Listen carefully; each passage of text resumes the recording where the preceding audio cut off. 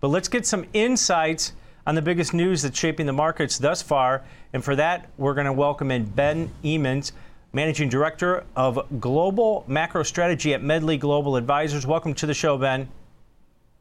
Good morning. Welcome. Thank you for having us. All right. So, the equity market's been taking its cues from the bond market this week as yields have spiked. But what's your outlook for equities here as volatility remains fully intact at this point? And it seems like it's just a roller coaster of a ride for investors at this point. It certainly is. I don't think that necessarily will change for the broad index because you outlined, like you have a war that may last longer. You have a Federal Reserve that really now tries to get ahead of the curve and unwind that balance sheet faster. You have inflation data coming out next week. That's not going to be looking very pretty. And then we get earnings out too, right? Which starts with the financials, and as you can tell from bank stocks, they've been down of late. In part, despite rising interest rates, I think that's really a reflection of people getting worried about that the economy at least slowing down. So broad index will be under this spell of volatility, but within there's a lot of opportunity. Though I don't think you can play offense, defense in this market between, say, reopening type trades are still ongoing, and take the defense side on the commodity side, particularly given the conflict of Ukraine is put so much pressure on commodity prices. Yeah, and Ben, if you take a look at some of the areas within the market that are maybe outperforming, we've seen a lot of strength in healthcare, utilities this week, consumer staples.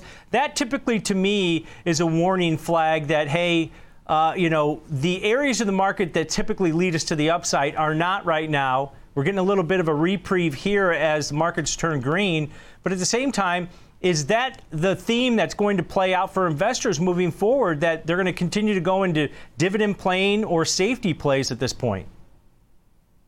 Very much so. I think it's because of the uncertainty, particularly, I think, related to Ukraine, because you just don't really know how that conflict exactly will play out. And above all, the risk that Europe will fall into a recession sooner than the United States is a risk to the U.S. economy and U.S. markets too, right? And I think this is why people are moving more defensively. And, and as you mentioned, the Treasury market is under significant pressure currently. So that's not why you can play really as a defense. You got to go into need staples, higher dividend-paying stocks, or materials perhaps. Or otherwise, I'd say food-related industries that are now going to stand to benefit from this major food price shock that we're going through. So I think that's the way to do it. And as you show out there on the graph, you kind of average it all out in sort of an equal weighted way. That red line that you show on the graph is the portfolio I'm looking at for myself each day, that can outperform the indices. I think that's the environment we're in. You don't play the index, but you play in these different sectors equally weighted to try to get ahead of the game. Yeah, and you mentioned that offensive defensive portfolio that you've been hitting on here. Is that that theme that you have in there? You like some maybe emerging markets, you like some stuff in the consumer staples, but if you look at the areas like discretionary, which has been under pressure this week, is that a warning signal for the overall market that, hey, you know what, the consumer, which leads most of the economy or 2/3 of the economy, that starts to wane a little bit? That's going to be a telltale sign or a canary in the coal mine for potentially more volatility and weakness.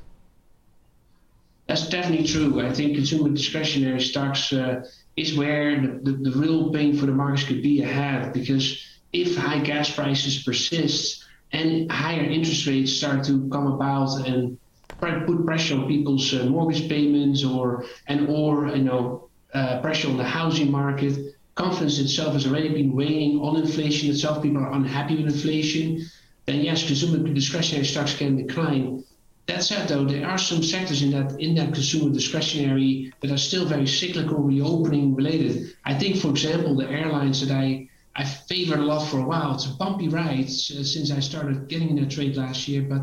And despite the fuel costs that they face, the travel season is wide open. I do think that's one sector in that area, the consumer discretionary, that can outperform. But the bigger risk, of course, is that we tilt into this softness in consumer discretionary that leads us to this path down, ultimately to a recession. Don't think U.S. recession will be this year at all, but it is a warning sign, no question. Yeah, and I like the fact that you brought up airlines, Ben. I just flew, and trying to book other stuff for the rest of 2022. Prices are about triple what they were at the end of 2019 and pre-pandemic. Even with the rising fuel costs, rising wages for these airlines, it seems to be this is the area of speculation. So do you barbell that off? I noticed that you have some other more stable names that have greater balance sheets like Microsoft and some others. Is that how you have to approach this market moving forward because the volatility will continue? Yeah, I think that's exactly right.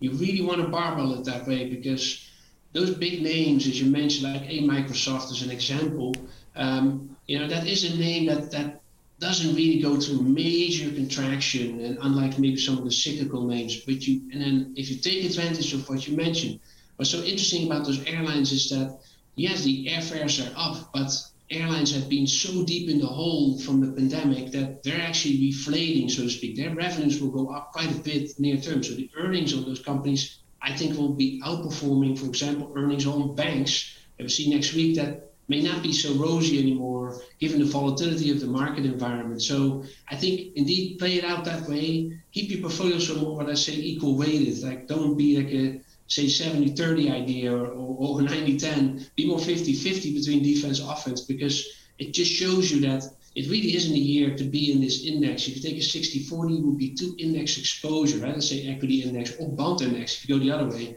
you got to kind of spread it out. That seems to be the environment we're in. Yeah, I like that setup where you're in these names that have better balance sheets, better growth prospects, but then also you have to have some exposure to areas that might continue to do well in case there's no recession. And historically, equity markets have risen during a rising interest rate environment like we're seeing right now. So we'll have to wait and see how that plays out. But I wanted to get one more quick question in for you on Twitter. Their association now with Tesla, with Elon Musk taking a huge stake in there. He was passive, now he's activist investor in this company. This probably means there's going to be a lot of changes, and I think that's what a lot of investors are excited about, and I think Twitter is due for changes. What's your outlook here for that stock? Yeah, definitely. That was a major change really quick, and it's amazing how, the Tesla and Twitter stock are correlating positively. They already were, but that correlation is picked up. So I took that more like, if you're getting someone like Elon Musk being activist on a company like Twitter that has significant influence on, say, views about not only social media, but also tech in general, then I think that could be potentially a positive. Now, to be seen exactly how this plays out, what Musk is able to accomplish on that board. Some people speculate that the former President Trump will get his Twitter back, right? Who knows? But it's more about, I think, this is a company that can turn around with some leadership from him, given what he's done for Tesla. I think that's the confidence behind the move in the stock that you've seen of late.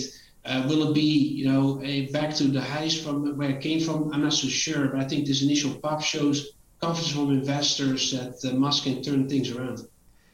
Yeah, and monetizing those daily and monthly active users might be the first thing on his agenda moving forward. All right, Ben, thanks so much. Have a great weekend. Have a good weekend. Thank you for having us. All right, that's Ben Ammons, Managing Director of Global Macro Strategy at Medley Global Advisors.